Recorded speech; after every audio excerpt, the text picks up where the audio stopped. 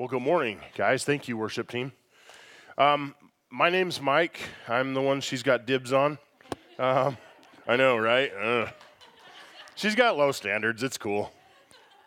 But anyway, so my name's Mike, and I am the lead pastor here at the Brigham City campus. And there are a lot of different places. If you are new here, there's a lot of places that we'd love to get people plugged in to serve or to grow more in their faith. And if you don't know, Alpine Church is a multi-site church. We have 6 physical locations. We have 2 Latino, Spanish-speaking campuses and an online campus. We have teaching pastors that sometimes rotate through the different campuses, and we have resources that we put together so that you can take the lesson that you learn on a Sunday morning and take it and use it to grow your family, to have these discussions with your family, to follow up on that lesson with your kids or with your spouse or whoever that is. And so we have printouts at the back of the room. You're welcome to run and grab one if you want that goes along with the message if you didn't get that when you came in.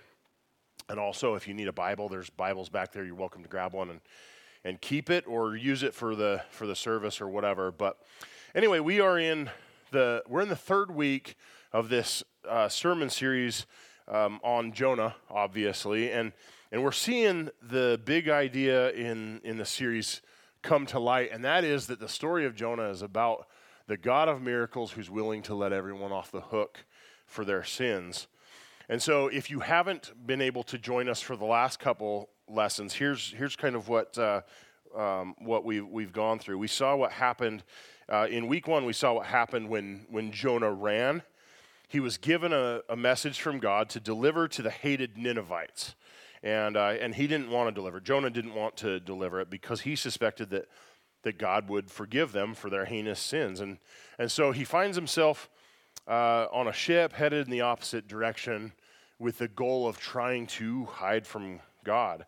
And so God sends this huge supernatural storm on the Mediterranean Sea, and the other sailors on the ship, they ultimately, because this storm is so violent, they ultimately decide to toss Jonah overboard so that they will stop reaping the collateral damage of Jonah's sin.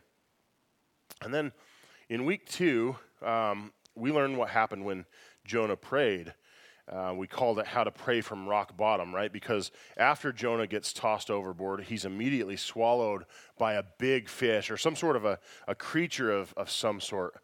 And he's inside this animal. He's inside this thing for 3 days and nights. And then while he's inside this fish, he recognizes 2 things. One, that he's responsible for making bad choices that have consequences, and 2, that God is a God of discipline, and that God insists that we follow him rather than our own way. See, something that you'll hear us talk about here at Alpine Church a lot is the definition of sin is when we follow our own will or go our own way instead of going God's way. And so when Jonah figures these things out, he prays to align his heart with God's. And then at the end of the chapter, we see that Jonah is vomited out onto the dry land. Jonah he's put through the ringer here, right, through these events. These are real crisis moments in his life. But really, what's more important here is that Jonah is presented with a second chance at life. Now, I can relate to this here. I've gone through several life-threatening events in a matter of short amount of time, and events that, although not quite as dramatic as what Jonah experienced, were really scary, really scary. And afterward, I felt like God was giving me a second chance, and I began to make changes that eventually rerouted the direction of my life. And maybe you guys feel that way going through this series too. In fact, I'll bet that several of you can look back at some of these crazy, scary, even tragic moments in your lives, and now that you can see that God was working through them the whole time. So I'm happy to present this first point here today, which is this: God is a God of second chances. And maybe that's exactly what you were hoping for this morning when you got up and decided to come to church. Maybe you were hoping to hear that there was still time for you to have a second chance with God. So in Jonah 3, in the first verse of Jonah 3, it says, "Then the Lord spoke to Jonah a second time. Get up and go to the great city of Nineveh and deliver the message I have given you." This time, Jonah obeyed the Lord's command and went to Nineveh, a city so large that it took 3 days to see it all. Now, sometimes when my kids have pushed my buttons one too many times, and I have to repeat myself for the 10th or 11th time, I will repeat myself a final time, only I will oftentimes drop the volume of my voice. I will be very, very calm, remove all the emotion from it, and for some reason, they suddenly seem to understand the seriousness with which I am asking them to move, right? And I kind of wonder if that's what, maybe God did here. I can kind of imagine that he said, "Get up and go to the great city of Nineveh and deliver the message I have given you," right? Because I think that's how he did it. That's how he did it to me. But because Jonah jumps, right? He gets up and he goes now. Jonah gets after it right away. And so, there's a second chance here for Jonah and a second chance for Nineveh as well. See, Jonah is being offered a new beginning. God was determined to work through Jonah, even though he didn't have to after the first time that he ran away. Right? He could have used someone else. He could have given up on him because of his disobedience. He could have used someone else. He could have done any number of wild, dramatic things to get that message delivered to the people of Nineveh. But the fact that God did not stop at the punishment, but instead carried through to reconciling and to reestablishing Jonah demonstrates that God's heart always seeks reconciliation. Okay, God already had that heart before Jonah ran. He had that heart that he wanted reconciliation. And from our perspective, as broken people, we can lose sight of this sometimes. In our humanity, we are often very quick to declare that a relationship is beyond fixing or that it's not worth fixing. But God's determined to give Jonah another shot here. And this second time, God didn't tell Jonah ahead of time what to say, what the message was going to be that he was supposed to give to Nineveh until he got there. God was simply calling Jonah to go and to wait for further information later on. So I wonder, how do we respond when we feel like God is only telling us the next step in what we're doing in our life rather than the full story? When God gave Jonah the whole story, he ran away, right? So we have to remember that sometimes God only gives as much as we can understand or as much as we can handle, and asks us to trust him a step at a time. That's where the tough part comes in our humanity, though, because that's not what we want to do. And we can see here in the second verse in that passage right there that Jonah didn't even know what the message would be exactly. He was simply told to go, and God would let him know. Jonah's job was to demonstrate an attitude of faith. And now when we come to faith, we don't always know what that's going to mean down the road in this life either. But we know that we should have the heart to find out what pleases God and then do it. Now, early in my life, I will tell you that I knew in my heart that it was my responsibility to share my faith. I knew that. I absolutely knew that was my responsibility, and to devote myself to the life that God called me to. But in my 20s and 30s, I ignored it. I ignored it, and since I knew it and I was intentionally ignoring it, you could say that I was running from it, kind of like Jonah, right? In my late 30s, though, I came back to my faith, and I did it with some intentionality. And then a few years ago, I had it in my mind that I wanted to go and I wanted to do full-time work with a ministry that I've been blessed to work with that does human trafficking rescues. It's exciting and it's fulfilling work, but it's in California, right? And so I began to pray often that God would see fit to make it clear to my wife that we needed to move to California to be a part of that ministry, right? I believed that was the path that I needed to go.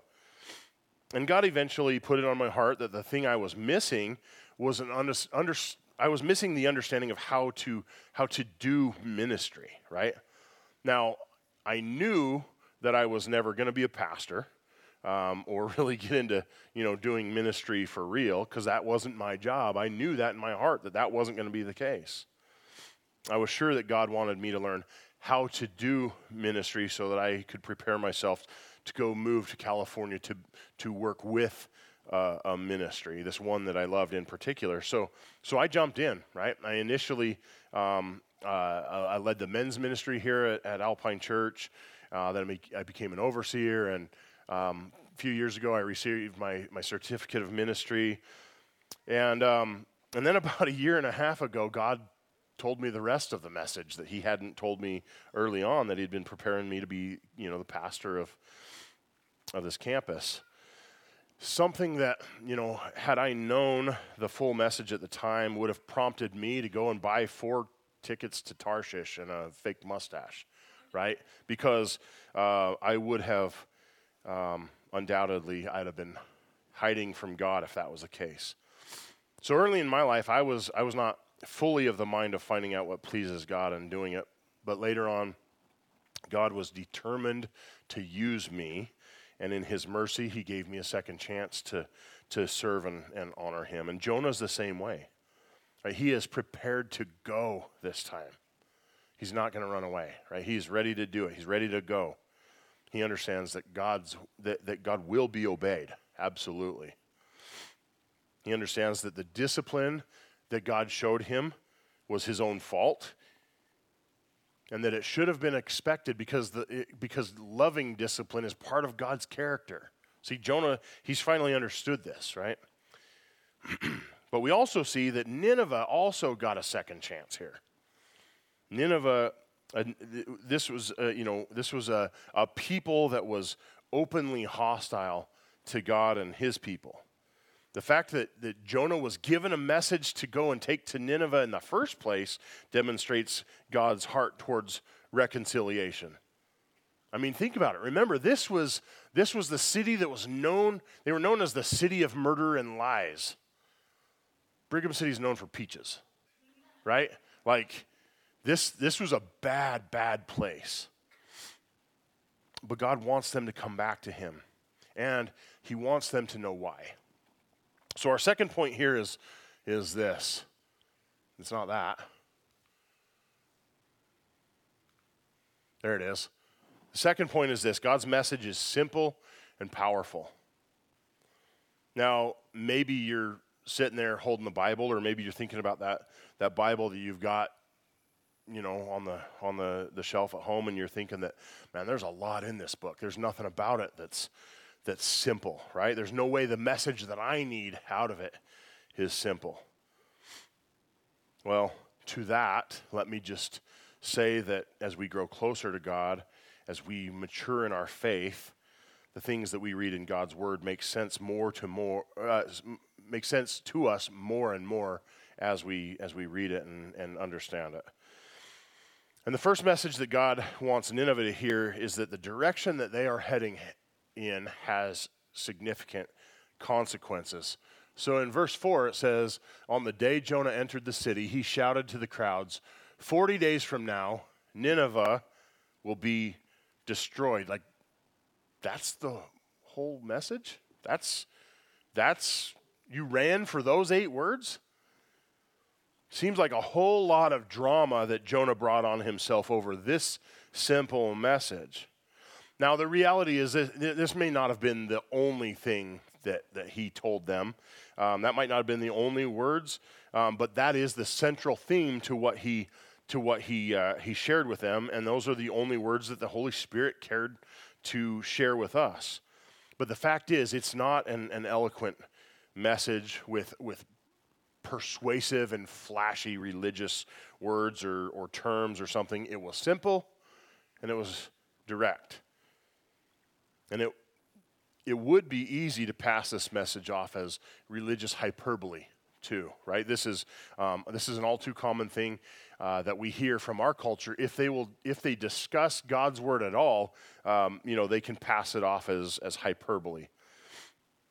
But honestly, we shouldn't be surprised, because in 1 Corinthians 1:18, it says, "The message of the cross is foolish to those who are headed for destruction. But we who are being saved know it is the very power of God." And in the very next chapter, it says, "When I came to you, brothers, I did not come with eloquence or superior wisdom, as I proclaimed to you the testimony about God. For I resolved to know nothing while I was with you except Jesus Christ and him crucified." Now, this is the Apostle Paul talking here, writing here. And he's writing this letter to the Corinthian church about, 400 years after the story of Jonah took place. But his message is just as simple and just as powerful. And even though it was simple, Jonah was emboldened, right? He walked through that town of these people that he knew were terrible, right? He knew they were violent and they were evil. And he walked through that town emboldened and gave the message that they needed to hear. Simple fact is, we should preach the gospel with boldness. My friends, some of your closest friends and family are not reconciled with God. Right now, as we sit here, some of your closest people in your families, your friends, are not reconciled with God. And one day, maybe 40 days, maybe 40 years from now, their chance for reconciliation is going to be over. So we should preach the gospel with boldness. God calls us to be faithful to share his word, and he doesn't call us to change people, right? The Holy Spirit changes people. Only he can change them. It's our job to go and to share that message. Now, these Assyrians here were the last people that you would expect to repent. They were known for their brutality and their violence. And I want you to think, have you given up trying to reach someone or praying for someone because you think that they're beyond God's reach? I mean, that's a question we kind of have to ask ourselves and then ask again, like with some sincerity. Have I stopped trying to reach this one because I think they're beyond God's reach? Maybe we think their situation is somehow worse than somebody else's or whatever. Fact is, guys, they are not beyond his reach. Keep at it. Stick with it. Keep preaching reconciliation and repentance to them. See, the thing is, we never know where God is working, but we can be certain that he is working. Back in 1989, Dr. James Dobson, if you know him, he was the founder of Focus on the Family, right? And in 1989, he sat down for an interview with the serial killer Ted Bundy. And in this interview with Ted Bundy, he claimed to have repented and placed his faith in Jesus Christ for the forgiveness of his sins. Now, do I believe that Ted Bundy truly repented? I don't know. I have no idea. He certainly was a top-level manipulator. But I know that God is faithful to forgive even those that we don't believe are worth saving.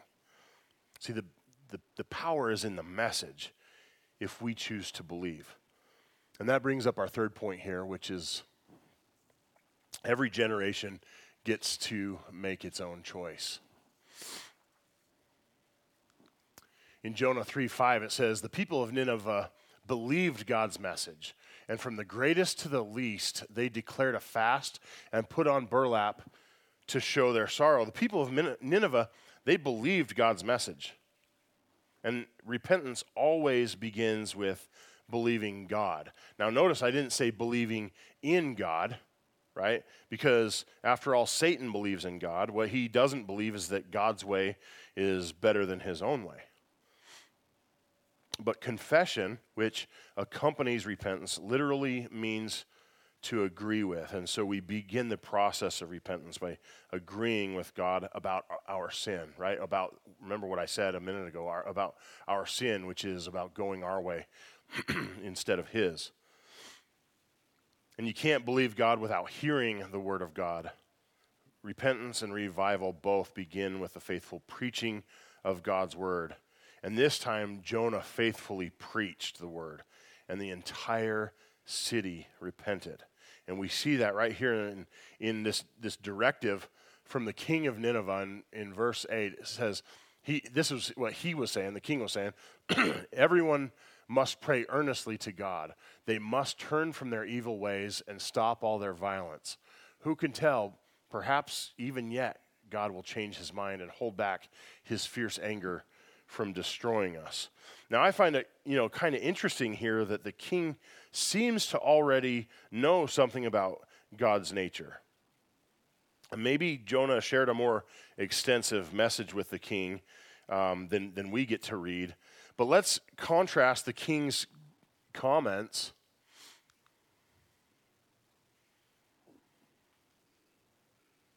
Maybe. There we go.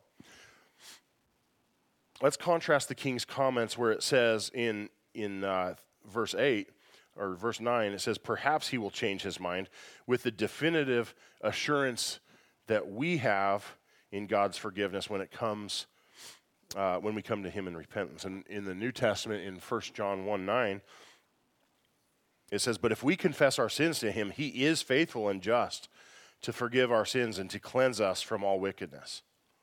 So you guys, we can have that assurance and hope that the king was wanting. We can have it because we can see that God is consistent and God is faithful. And in Jonah 3:10, it says, when God saw what they had done and how they had put a stop to their evil ways, he changed his mind and did not carry out the destruction he had threatened. So what had they done? How had they put a stop to their sinful ways? Well, in verse 8, it said that the king warned the people to turn away from their evil ways, right? And true repentance shows itself when we change our attitude and our behavior. And that's what the people of Nineveh did, this entire city. And Nineveh was at one point considered the biggest city in the world. So you see, bigger than that supernatural hurricane we talked about in week 1, bigger than the fish or sea monster that swallowed Jonah and then vomited him back up on land a couple of days later, that we learned about in week 2, the biggest thing in this story, the Word of God, delivered simply and powerfully, caused the largest city in the world, the city of murder and lies, to choose to turn away from its evil ways. And in Jeremiah 18, verse 7 and 8, it says, the instant I speak concerning a nation and concerning a kingdom, to pluck up, to pull down, and to destroy it, if that nation against whom I have spoken turns from its evil, I will relent of the disaster that I thought to bring upon it. And a similar choice awaits a lot of people today too. Each of us here today has heard the same simple and powerful message. Turn away from your evil ways, or you will be destroyed. Now, each of us in this room, each of us is a sinner, and each of us is just as sinful as the Ninevites were. And each of us is facing an eternity of being separated from God, unless we each make the choice to turn away from our sinful ways and go God's way instead. Now, guys, we aren't made right because our parents were right with God, okay? That's important for us to know. And as parents, we also have an obligation to bring our kids up knowing Jesus because they have a choice to make of their own. The Ninevites, they made the decision to repent for themselves, but the unfortunate part is they failed to share that with their subsequent generations, and ultimately, God's judgment was delayed as those following generations unfortunately reverted back to their evil ways, and Nineveh was eventually destroyed about 150 years later. We don't want that written about our kids, though, do we? Guys, God's heart is to forgive and to extend mercy. That is the simple and powerful message of the gospel. Now, both Jonah and Nineveh got a chance. 40 days is a long time for a righteous God to delay judgments, but it's a short amount of time for an unrighteous people to repent and reform. And shouldn't it prompt us to get ready for death, since we have no idea if we will live 40 days? We would certainly be alarmed if we knew we wouldn't survive a month, right? Yet we're careless enough that